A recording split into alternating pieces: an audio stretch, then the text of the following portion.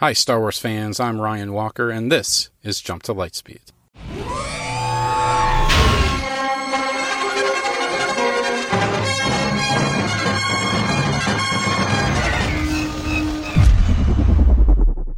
Welcome back, Star Wars friends. Wow, so 10 episodes already. I'm not going to lie. I was on the fence about even continuing this project, but then something really incredible happened. My phone buzzed. It was a notification from the Twitters. Someone had posted a question asking what Star Wars podcasts other Star Wars podcasters listen to. And a Twitterer by the handle @BloodyOrMe, I really don't know if that's how I pronounce it, or if it's Bloody Orm, or Blood Y or Me, I don't know, responded with a list of podcasts, many of which I listen to myself. And at the very bottom of the list was little old me, Jump to Lightspeed. And that was literally the kick in the pants that I needed to get those 2 episodes from yesterday out into the ether. It really just goes to show that Patreons and t-shirt purchases are awesome, but sometimes the best way to show support to a podcaster is just to let others know that you're listening to them. So if you're listening today, thank you once again, @BloodyOrMe. Now, before we get going, I need to let you all know that this episode will be kind of spoiler-heavy for Chapter 1 of The Mandalorian. So if you haven't yet had a chance to partake in that episode, now would be a great time to skip to the next podcast in your playlist. Yesterday, I stated that I wouldn't be doing any deep dive analysis episodes on the series until the season had run its course, and that's generally true. But one of the great things about how the episodes are being released, with a little space in between as opposed to all at once, is that you really get to spend time thinking about what you've watched and having actual conversations about it. Back in the days of X-Files or 24, those shows were called water cooler shows, because the next day at work, you'd spend your time in the break room chatting about what happened in the episode and what you thought would happen next and what it all means. You can't do that nowadays with how, say, Netflix releases its episodes. You can watch an episode of Stranger Things each week if you so choose, but there are people who are binge-watching the whole thing seconds after it's released. The ability to do that really dulls the community-building aspects of those fandoms. I really get the feeling that the brains behind Disney Plus want us to spend time talking about what happened, and I have to say, I have had more conversations about this one episode, both in real life and online, than I have had about any episode of any program since probably those final few episodes of Lost. And throughout those conversations, I've come up with this theory about, okay, this is your last chance to check out if you want to avoid spoilers. Ready? All right. I've come up with a theory about Baby Yoda. So I think the instant reaction to that reveal was, oh my god, it's one of Yoda's species. I mean, besides Yoda and Yaddle, we haven't seen any other of those species. The species doesn't even have a name. But is it really another of Yoda's species?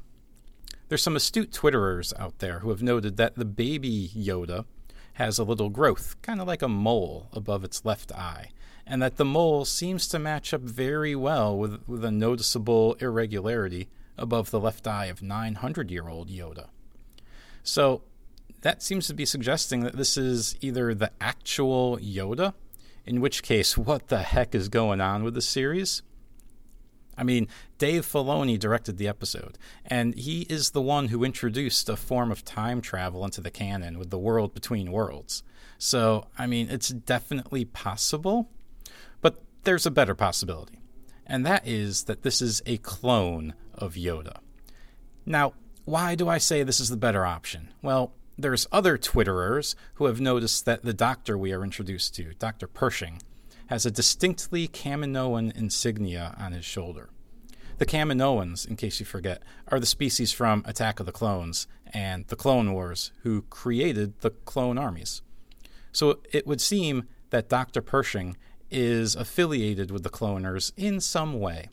And since he has an interest in having Baby Yoda brought back alive, it stands to reason that the little green guy is a clone. So the next question is, why is there a clone of Yoda?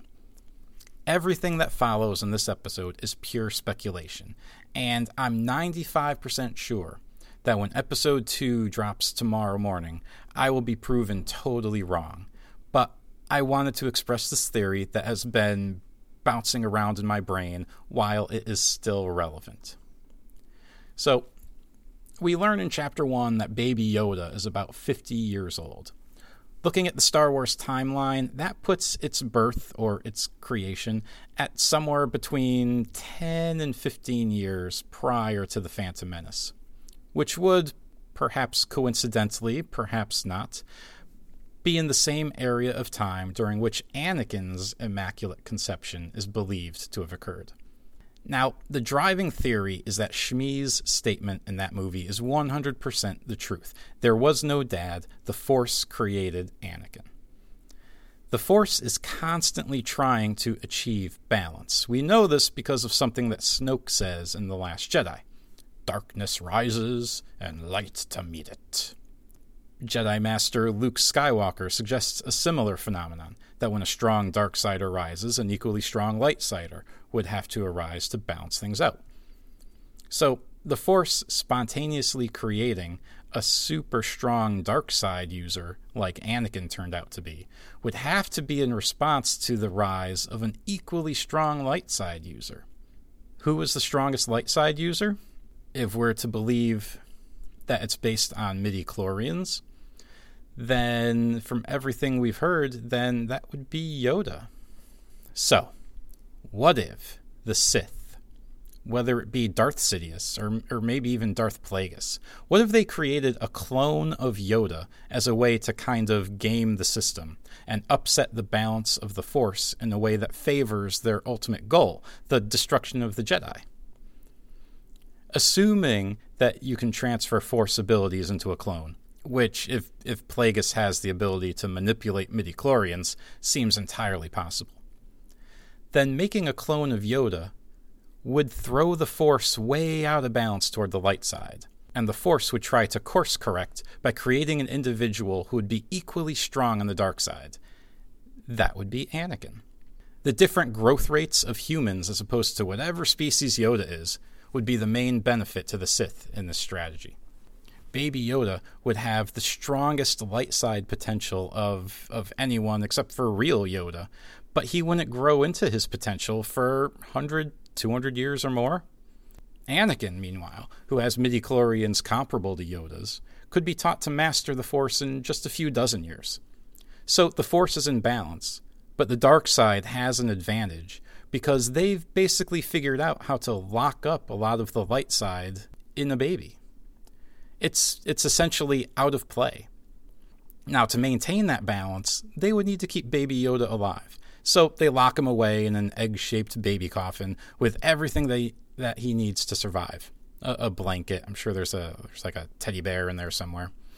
Clearly, it would be a closely guarded secret. So once Sidious and the Empire fell, Baby Yoda is kind of lost from history. Until our hero, the Mandalorian, finds him. So, what happens next? Why does the client want him so badly? Why does Dr. Pershing insist that he be found alive? And who sent IG-11 searching for him with a clear terminate order? It doesn't seem to have been the client. It doesn't seem to have been Dr. Pershing. Those questions are probably going to drive the narrative for the remainder of this season, which continues with Chapter 2 in just a few hours. I cannot wait to watch it and see just how long my theory actually turns out to be. So, what do you think is the deal with Baby Yoda? Is it the Yoda? Is it a clone? Is it just another of his species? I'd love to hear your thoughts. Send them to me by email at jumptolightspeedpod@gmail.com or reach out on Twitter at jump2lightspeed. Just please be careful with any spoilers if you're posting publicly. As always, please hit that subscribe button on Apple Podcasts, Spotify, or whatever podcatcher you use. And if you see my posts on social media, please consider sharing or retweeting them. Thanks for listening, and may the Force be with you.